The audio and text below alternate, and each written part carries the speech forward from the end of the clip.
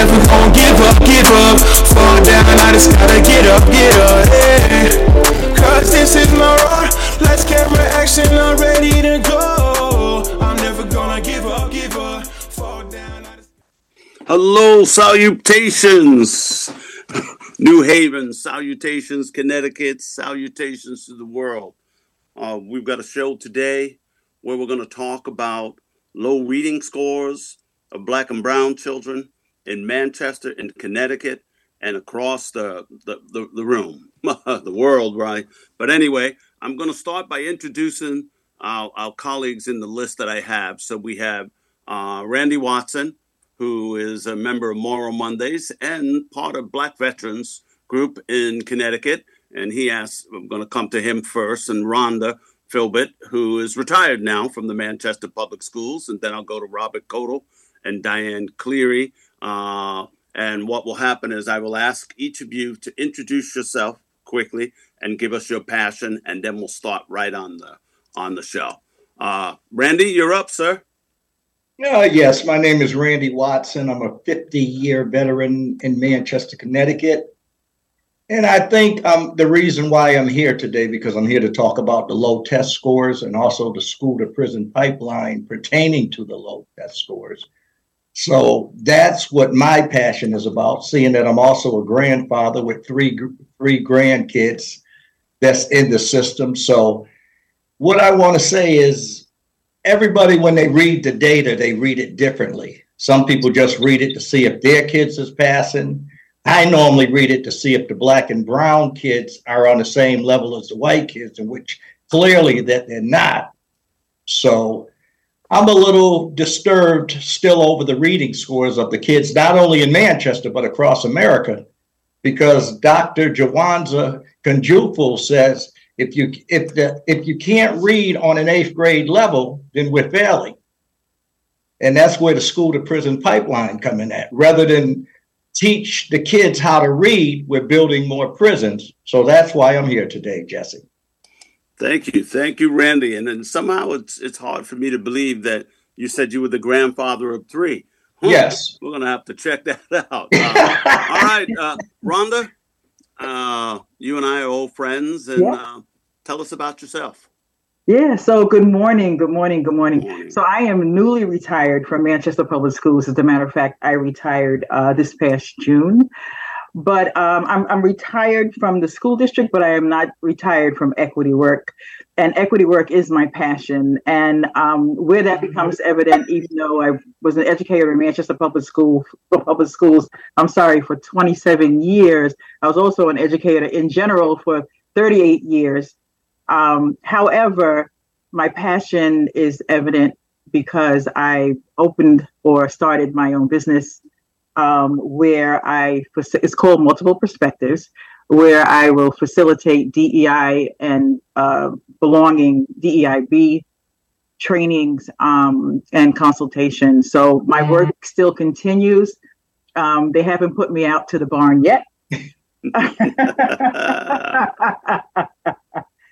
And I'm also the president of the African American and Black Affairs Council in town. So my work continues. So all my passion. And I want to say thank you for having me on today. We love you. Been a guest before. We love having you here, Rhonda. And now we'll go to Robert Codall. Dr. Codall, could you tell us a little bit about yourself? Sure. Robert Codall, recently finished my PhD at University of Connecticut. So shout out to University of Connecticut. And I've been working with families, educators, also students in Hartford and other cities, sort of confronting different types of inequity, ways that they face it. And that's part of my research and part of my work. And I've been doing that for quite a while after teaching up in Bloomfield, Connecticut. And, I'm just here to talk about, what folks are saying about what does inequity look like for in their space, in the place that they are right now. What is, how do they understand that? And, just thinking about like what we're looking ahead, I big shout out to now she's passed, but Diane Kaplan DeVries, who I worked with and had a lot of conversations with, who was part of the CJEF case, the Connecticut Coalition of Justice Education Funding case. That sort of, we can talk more about that, but seeing where do we go from here, right? So that's why I'm here today. Thank you for having me. Definitely. And Diane? Hi, good morning. Good morning. Thanks for having me. Dr. Diane Click here. A pleasure to be here. My passion is and continues to be to do whatever it takes to eradicate racism, system-wide, through a systems approach. And my commitment is to help people recognize and see that who they are personally informs what they do operationally. And so I think we have to get into the hearts and minds of the educators, because we have to begin to change mindsets. There's no issues running a building, right? That's what we do well. We run it well operationally, but then it falls apart because who we are informs what we do and how we execute those policies. And so I think it's so important that we think personally first, so that we can adjust operationally and do right by all of our students. So one of the reasons that I brought us together, and I think Diane, you hit it on the end, and Rhonda as well, and everyone in this show will deal. To me, this is Racism 101. It's been going on for over 170 years in America. Black and brown children, immigrants, special education children, poor children have always gotten less. It's actually $23 billion less per year. Wealthy, predominantly white schools, get $23 billion more a year. So we'll talk about some of that. But I'd like to go to Robert for a minute. Robert, could you give us a little history maybe of the CJEF case and where we're at now? Could you help us out with that? Sure. So just the CJEF case, I want to say it's originally came 2003, 4 around that period of time, and was a contest to the state of Connecticut's sort of creation of adequate funding for schools. And that, it sort of sat in court for a little bit. And then once it did go to court, it got some really, I would say, sort of problematic review by a judge in particular, who actually I think went to one of the military academies, I believe it or not, connected to Mr. Watson. But I did write a little bit about it, and it was sort of on the low end of interpretation of what was happening. And basically that particular judge found that, Connecticut, that judge felt that the Connecticut schools had sort of adequate resources for kids, particularly in schools with Black, Latino, Asian American students, simply because, not because of the numbers or any statistics or any sort of sort of views of how families and students felt, but felt that because simply that there were desks and books and windows and teachers, like literally real simplistic view of what schools had in them, and that was a sufficient amount of funding. And then it went back to the court, and they said they sort of agreed with that sort of that simple analysis. And it basically, I would argue it set back what we believe is adequate funding and what is an adequate education for the kids in Connecticut, and sort of lowered the bar, so to speak, on what we believe schools need and kids need in schools. And I've written about that, and other folks have written about that, but that's sort of like, where we at the moment. And interestingly, this is sort of last point I'll make is, test scores were brought up in that court case and said, we have testing. It shows us that the kids aren't doing well, so the schools should be doing better. And it sort of moved away from the idea that, well, maybe the test scores they're part of how we work and what we do in schools and the systems, but we also need resources. So it's sort of like the case again moved away from, let's look at the resources and whether we're providing resources more for kids that need them. So I'll leave it at that and turn it over. But that's just like a quick understanding of that particular case. Again, CJEF versus REL. And I think the decision came in about 2016, 2017, something like that. You can correct me if I'm wrong, but yeah. So again, it's set back school funding in Connecticut. Yeah, and if we thought about it, in 2005, the first part of that case, the court ruled that there is inequity, that Black and brown and special education children in Connecticut were not receiving a high quality and equal education. And then the question was, for the next part of that case, for the next pretty much over a decade, was how much is the state responsible? And that decision was a 4-3 decision, very, very close. And that decision left us with saying that the state is not responsible. And later on, we'll talk about the judge did say who should be responsible, and it will be our legislators. But I wanted to go to Rhonda, talk about this impact, as you not only are an educator, you're an activist in your community for Black voices. What is it? Talk to us a little bit about that. What does it feel like when we know that a lifetime of injustice has happened to our children? Yeah. So for me, when I think about that, sometimes people are under the impression that, well, children go to school and they learn to read, they learn to write, they learn to compute, do mathematics. But to me, the reality is that when we talk about children of color, especially Black and brown males, their education is how the type of education that they get is how they are going to be able to sustain themselves for the rest of their lives. So it's really, it's more than,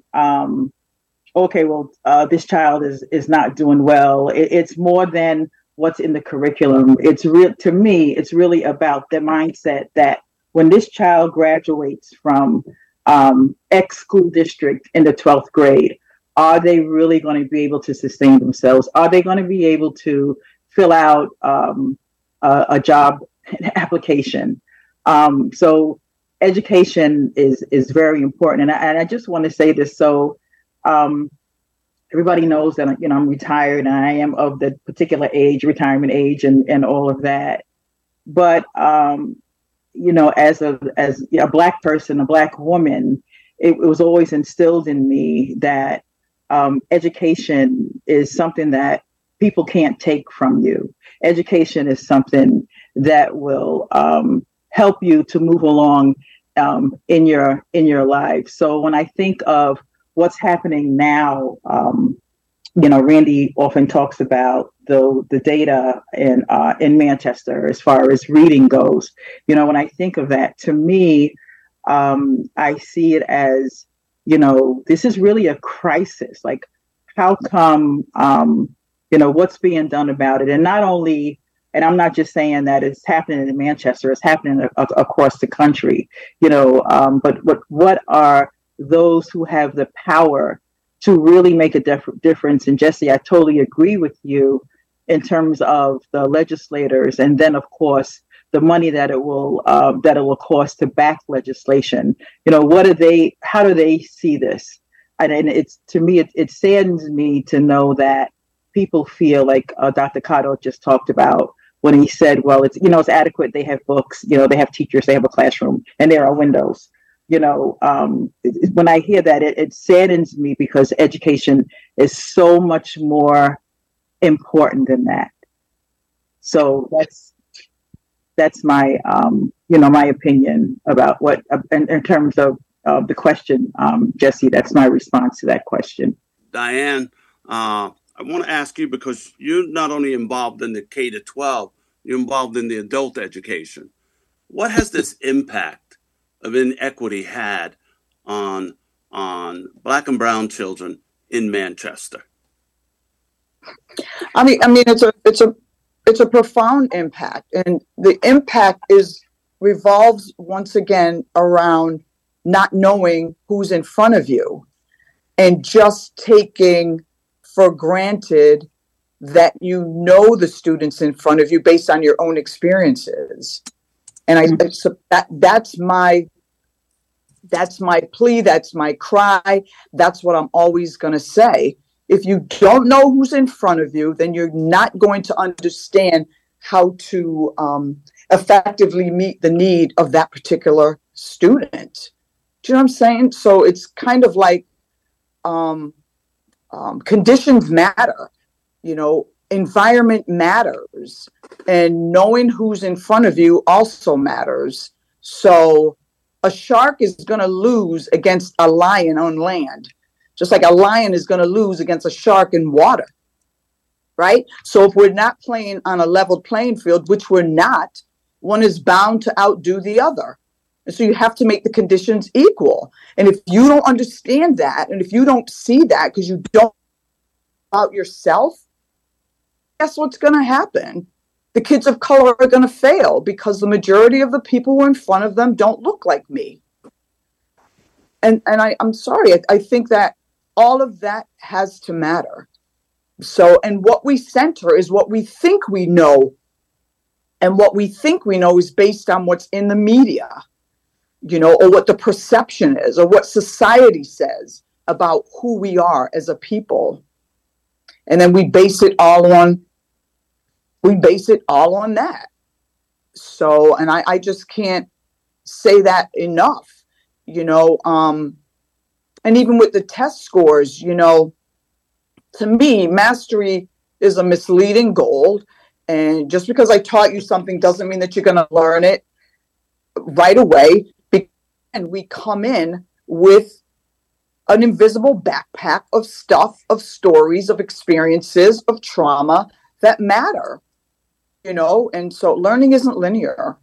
It's not linear. And test scores are based on the experiences of those who live in Ohio or Iowa. I don't even know which state it is.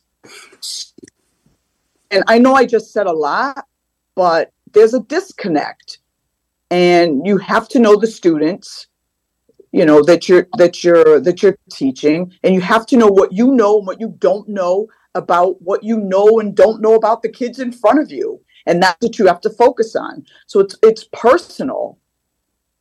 It's all personal. People have to do an archaeological dig, an excavation of themselves every day, before they get in front of the kid, because that matters. Because how you show up is what the outcome of the student's experiences, personally, interpersonally, technically, and academically.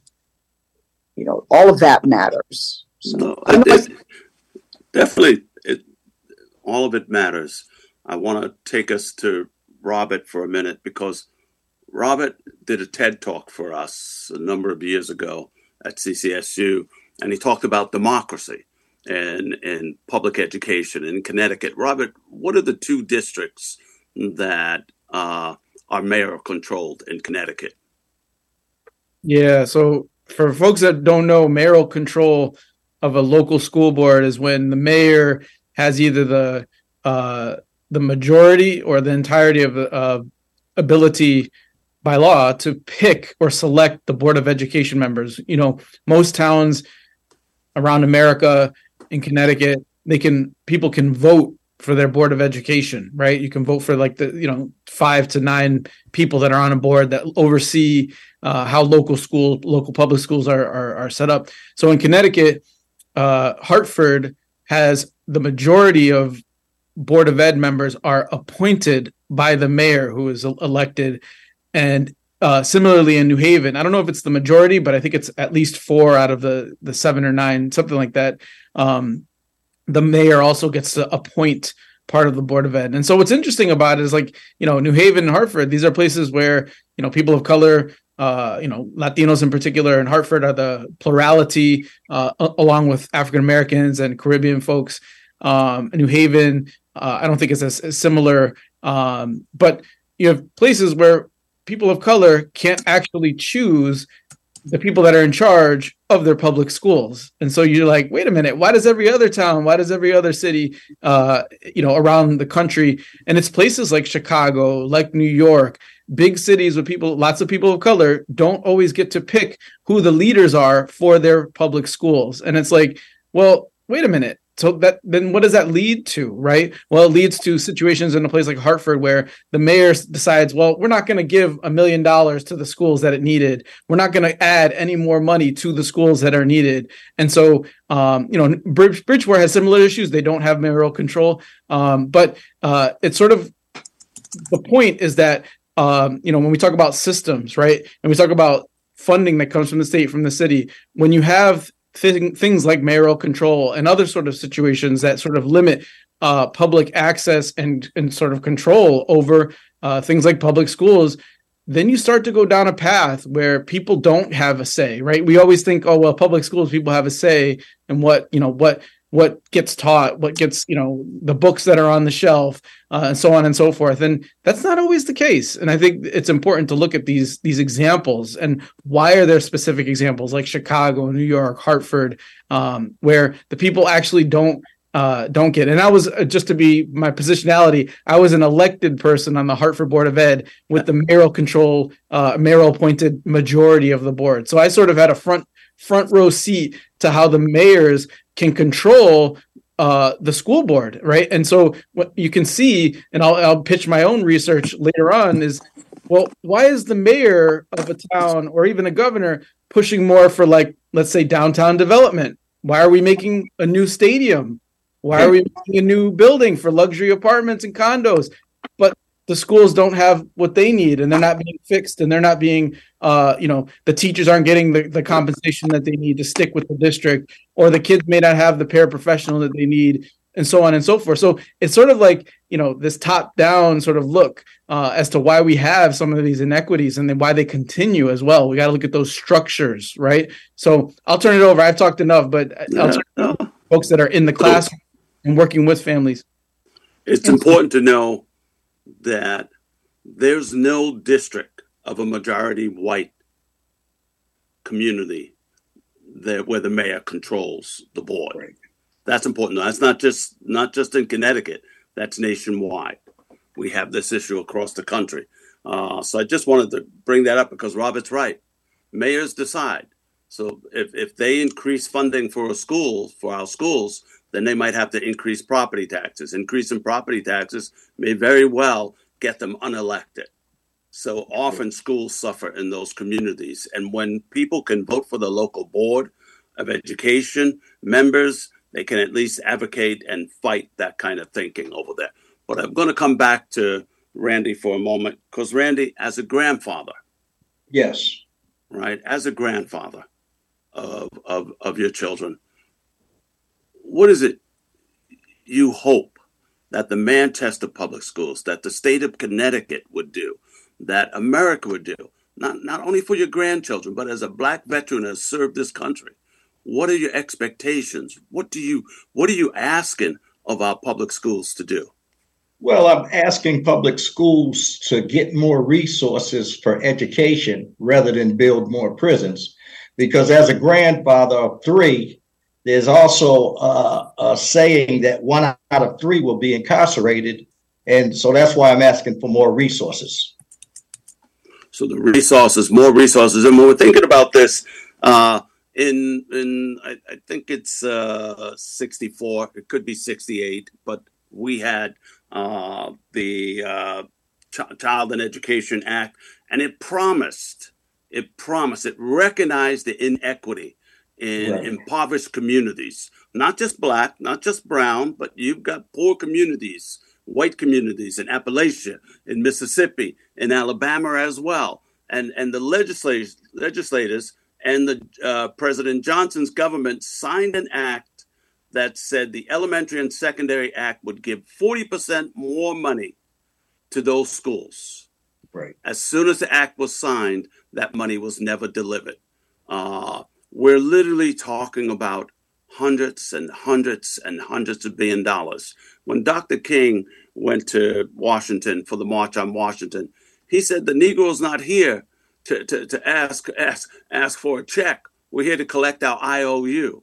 And I think it's important to know that children in this country, the reason we're referring to our schools now as a school to prison pipeline, right? That we have school districts that are hundreds of billions of dollars behind.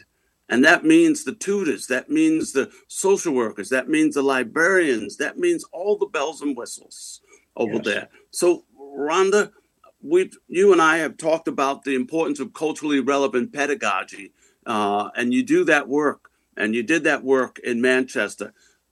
How does funding relate to that?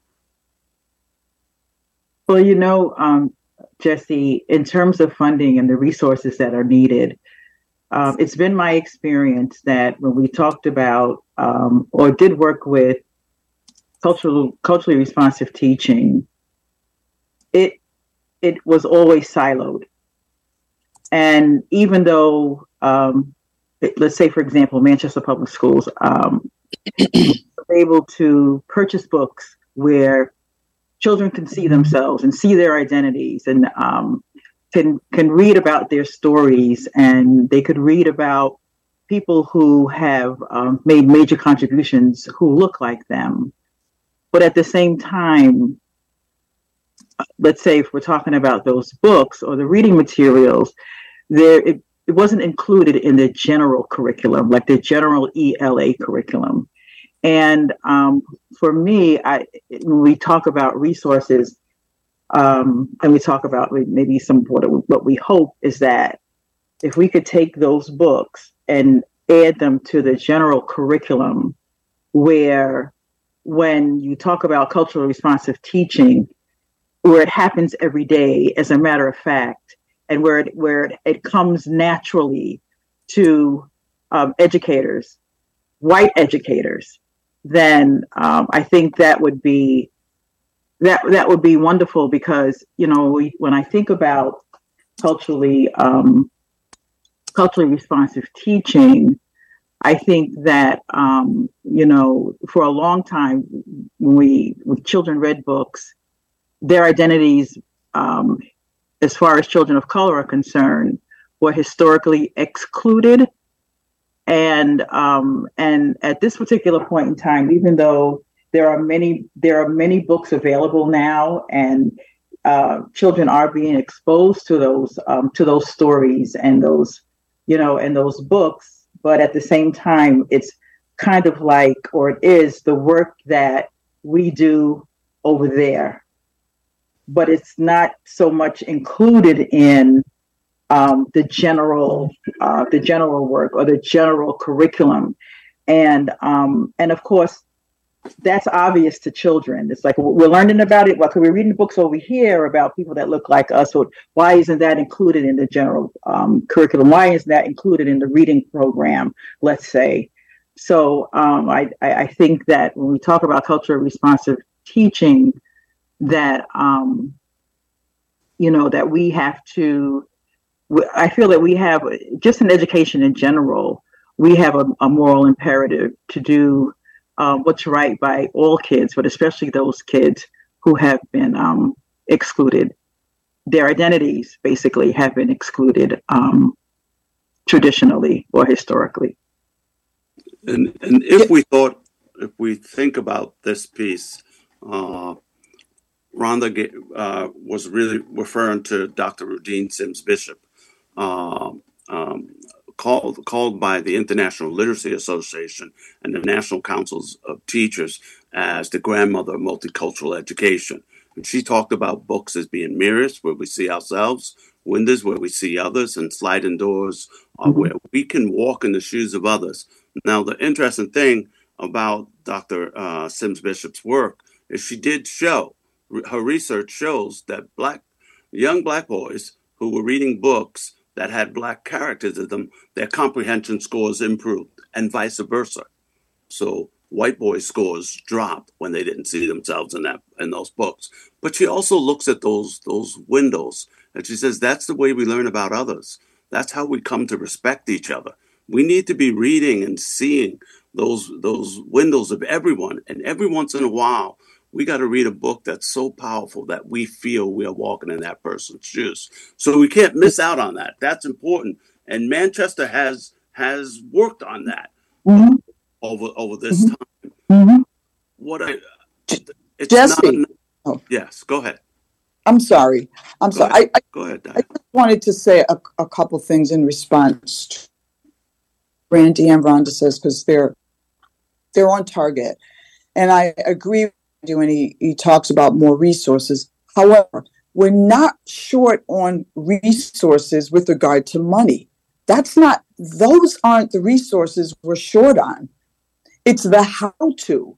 It's the pre-service learning. It's the professional development, so people can understand the fact that Manchester is a different town. When Randy and I grew up in Manchester years ago, it was less than 2% students of color. Now, Jesse, we are at 70.1% students of color. We are a different school community. If we don't change and adjust with that evident difference, you're going to see much of the same. You're not going to see a change in the test scores. So the resource has to be in how we do what we do. So, and one thing that we are doing in Manchester, we have, and Rhonda sort of alluded to this, we have these read alouds now where all the way through 8th grade, we'll eventually get into high school, where students do have an opportunity to experience windows and mirrors. The struggle, Jesse, is it's as Rhonda said, it should be an integral part of the curriculum, and it should be done every day, not 2 days a week.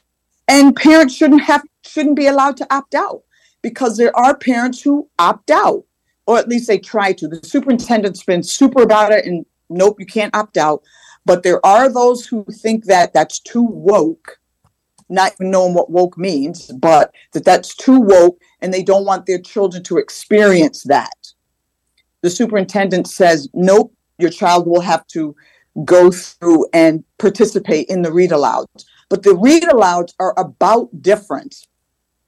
It's about lifting up the most marginalized, and so that they can see themselves in what they read. So I wanted to sort of respond, add on to what was said. So, and the issue, I do look at funding, and I look at funding this way. So in our literacy center at Central, we have children from about 12 different districts that will come here. And all of the children that come here get a fully certified teacher. They're immersed in a beautiful environment with diverse books. And all of the children that come here, it's the first time in those 12 districts that all of those families and children could say we had equity. Because the difference when we're not looking at, when the students that come from Farmington, they have one-to-one tutoring, multiple ways. They have all kinds of services, counselors, educational psychologists. They don't wait years to get identified if they're having some special education issues. They get this right away. They have smaller class sizes. They have teachers' aides. So what I'm saying, Diane, that when I'm looking at New Britain, for a number of years, they didn't even have reading teachers any longer. Now they just brought them back. My students in Hartford, you're not a reading intervention teacher if you're teaching 27 students in one room. That's not what happens in Farmington, Simsbury, Madison, and Darien. In those communities, those affluent communities, those children, as soon as they start falling behind, are given intensive services that my urban districts, my poor districts, just can't do. And that's what I'm talking about. The federal government promised. They understood this. In the 60s, they understood this, that they needed to increase funding to priority schools. It's the same thing. I was at the European Reading Conference talking about this issue. And they, when I told them about our literacy center and the way Connecticut says the state is not responsible for giving every child in this state an equal and high quality education. It's not responsible in that sense. And we'll come to that piece. But when I look at that, what I'm saying is, yes, when I'm not talking about resources in the programs, the books, I'm saying, where are the intervention people? Where are the tutors? So when I'm in Farmington, but Jesse, what I'm suggesting, yes, go ahead. But what I'm Diane. suggesting is, so they get these people who are trained, but I'm telling you, if you do not connect with the kid, it doesn't work, because they're teaching them the way they teach them or the way that they have been taught. And it doesn't always connect. You have to know who's in front of you. And I just think that that's the missing piece. I really, really believe that. I don't care how many tutors. Manchester is stocked and stacked with resources. And I don't believe that the disconnect is operationally the problem. I believe it's mindset.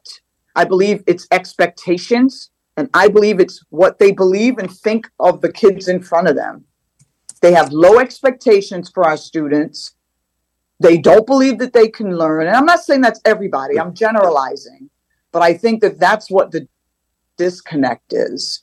And so I don't care how much money we throw at a school or at, a particular curriculum. It's not the curriculum. It's not the program that we use. I think it's the person that's executing the program. It's the person that is facilitating the program a lot of times, because they make assumptions about who we are, how we learn.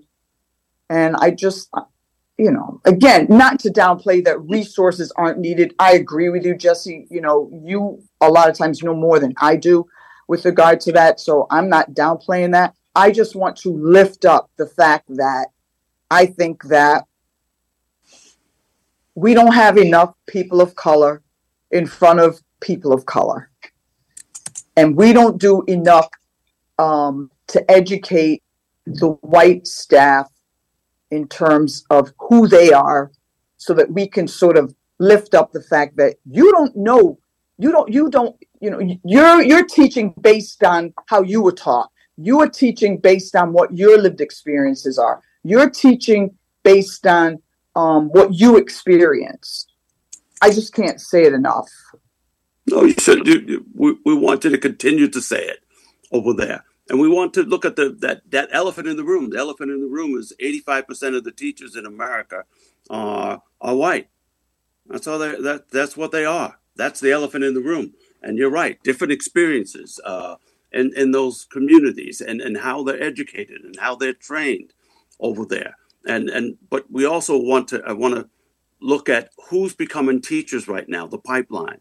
So I can tell you that schools of education across the country are down in people entering into our profession, down anywhere from 25 to 50%. We just don't have the numbers to replace even those white teachers. We don't even have the numbers to do that. And I agree with you. We need to. We need to. So we've got a pipeline that's broken. We've got teachers that, give you an example. Tom Ficklin sent me an article today. Apparently all the teachers in Lithuania are going on strike today for better wages, for better working conditions. The whole nation's going on strike, and they're going to close everything down today. And we just don't seem to get there. So we know that when we look at the adjustment for inflation for salaries, teachers are paid 13% less than they were paid in 1980. That's what we know over there. Wow. My teachers are now leaving with about $40,000 worth of student loan debt, which is like a house. By the time you pay it off, you're paying it off in 30 years, and it keeps you from getting the car, it keeps you from getting the house, all of that stuff. But I'm not certain. So I think, Diane, you're on to something here. What can we do? And Robert, I'll go to you because you're our policy person. What can we do to attract a diverse teaching force and grow it? Do you have ideas?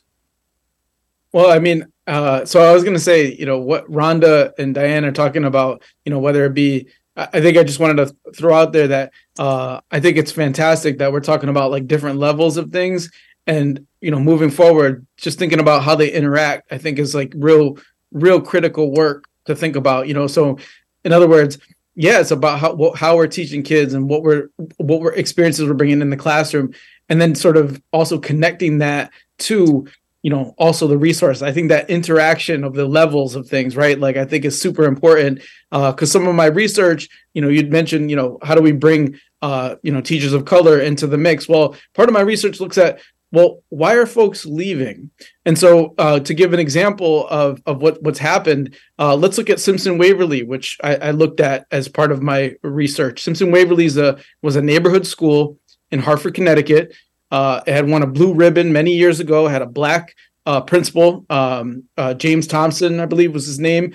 He went up to Bloomfield to become superintendent, and test scores had improved over his time period that it was there, and it had the highest percentage of black teachers in all of Hartford, Connecticut. Actually, I think it was the state of Connecticut as well. It was about 50% black teachers. So, I mean, I don't know. I knew some of the teachers that were there. I didn't know all of them, but I knew many of them. They knew the kids. They knew the neighborhood. They knew the people. They brought things to the table that connected with the community and in the kids that were there and the families as well. When I looked at, so then what happened? Well, under mayoral control, under a situation in which resources were being shifted to redevelopment in Hartford, Connecticut, that school was targeted to be permanently closed, the building to be permanently closed. So not enough resources from the state, fewer resources from the city of Connecticut, from the mayoral administration, and said, we're going to close that school. Wait, you're going to close the school with almost the highest percentage of black teachers that connect with the communities that are here? And maybe it didn't have sufficient resources at the time, but it's like, what are we doing here, right? Start to connect. Well, we may have limited resources, but we're going to close this school with 50% black kids, about 50% Latinos, 50% black teachers, and you start to think about, let's connect. What are we doing here? Is that the way of how we? If I'm a young person, as a person of color, that's saying I'm going to teach, am I going to want to teach in that district? Am I going to want to teach in these places under the people that control these schools, right? Or am I going to go somewhere else where I can get paid more, have a smaller class size, maybe work with people that students of color and families of color? Maybe I'll go to Manchester, maybe I'll go to Glastonbury, maybe I'll go to East Hartford, maybe I'll go to Windsor or Bloomfield, but maybe this isn't the place for me. And so that's the sort of thing, that's sort of looking at the context or the ecology of what's happening in different cities and in different places. So my first response to you, Professor Turner, is we got to start thinking about, what are we doing that's not keeping people of color in classrooms that bring to the table the experiences that they've brought and the ability to have cultural competence in a class and teach other people how to do a better job that may not have those skills. So that would be the first thing I would say is, like, we've in Hartford, you look over the last 10 to 15, 20 years, has lost, in particular, black teachers. Why aren't we looking at what happened? Where did they go? Did they all retire? Did they leave? Did they not make enough money? So, that's sort of, I look at that level of, like, the district level, the state level.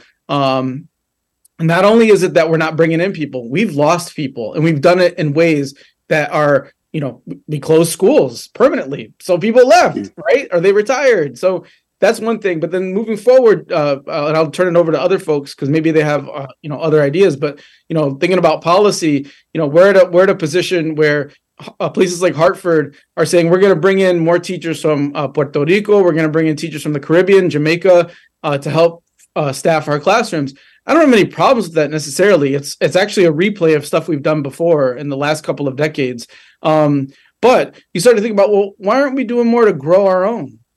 We have a grow our own program. We have grow our own programs where we say, we have young people in the community that know our communities, that grew up here, that can become teachers in our communities, right? Kids that are Latino, that are Puerto Rican, they're Caribbean, they're African American.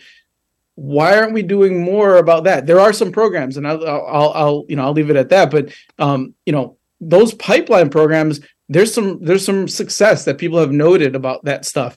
Why aren't we doing more of that, right? But then again, it connects last to if I'm a young person and I'm an African American, I'm a Latino person that goes to college, and I'm looking at what is my career path. And I look at teachers that are struggling with big classes, not making that enough money, have to pay more for healthcare, where the status of being a teacher in my community isn't what it used to be anymore. And so am I going to want to go into that path as a career? Maybe, maybe not. Maybe I'll pick something else that provides more funding, that has better resources. So, I'm just trying to, put it out there for people to think about as we're sort of looking forward. So I'll turn it over to Randy and Diane and Rhonda, which may have, their perspectives on this. So let me shift this for a moment, because we know that when children are taught by teachers that look like them, they do better. Not only them, the other children do better. So the research is clear. If children have one black teacher, just one black teacher, black students' chances of going to college and succeeding in college improve, but so do white students. So we get that. So I want to shift to when we talked a little bit about the CJEF case and that 4-3 decision that I consider threw out children under the bus in the state of Connecticut, because it would have forced school districts to rethink about what they would do. It would have forced the state to support them with resources and training, and all kinds of things could have happened. We had an opportunity to make a difference. And 4 out of 7 justices threw out children on the bus.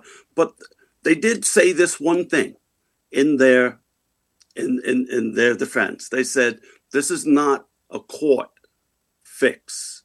This needs to be a legislative fix. So we've been talking about this for a long time.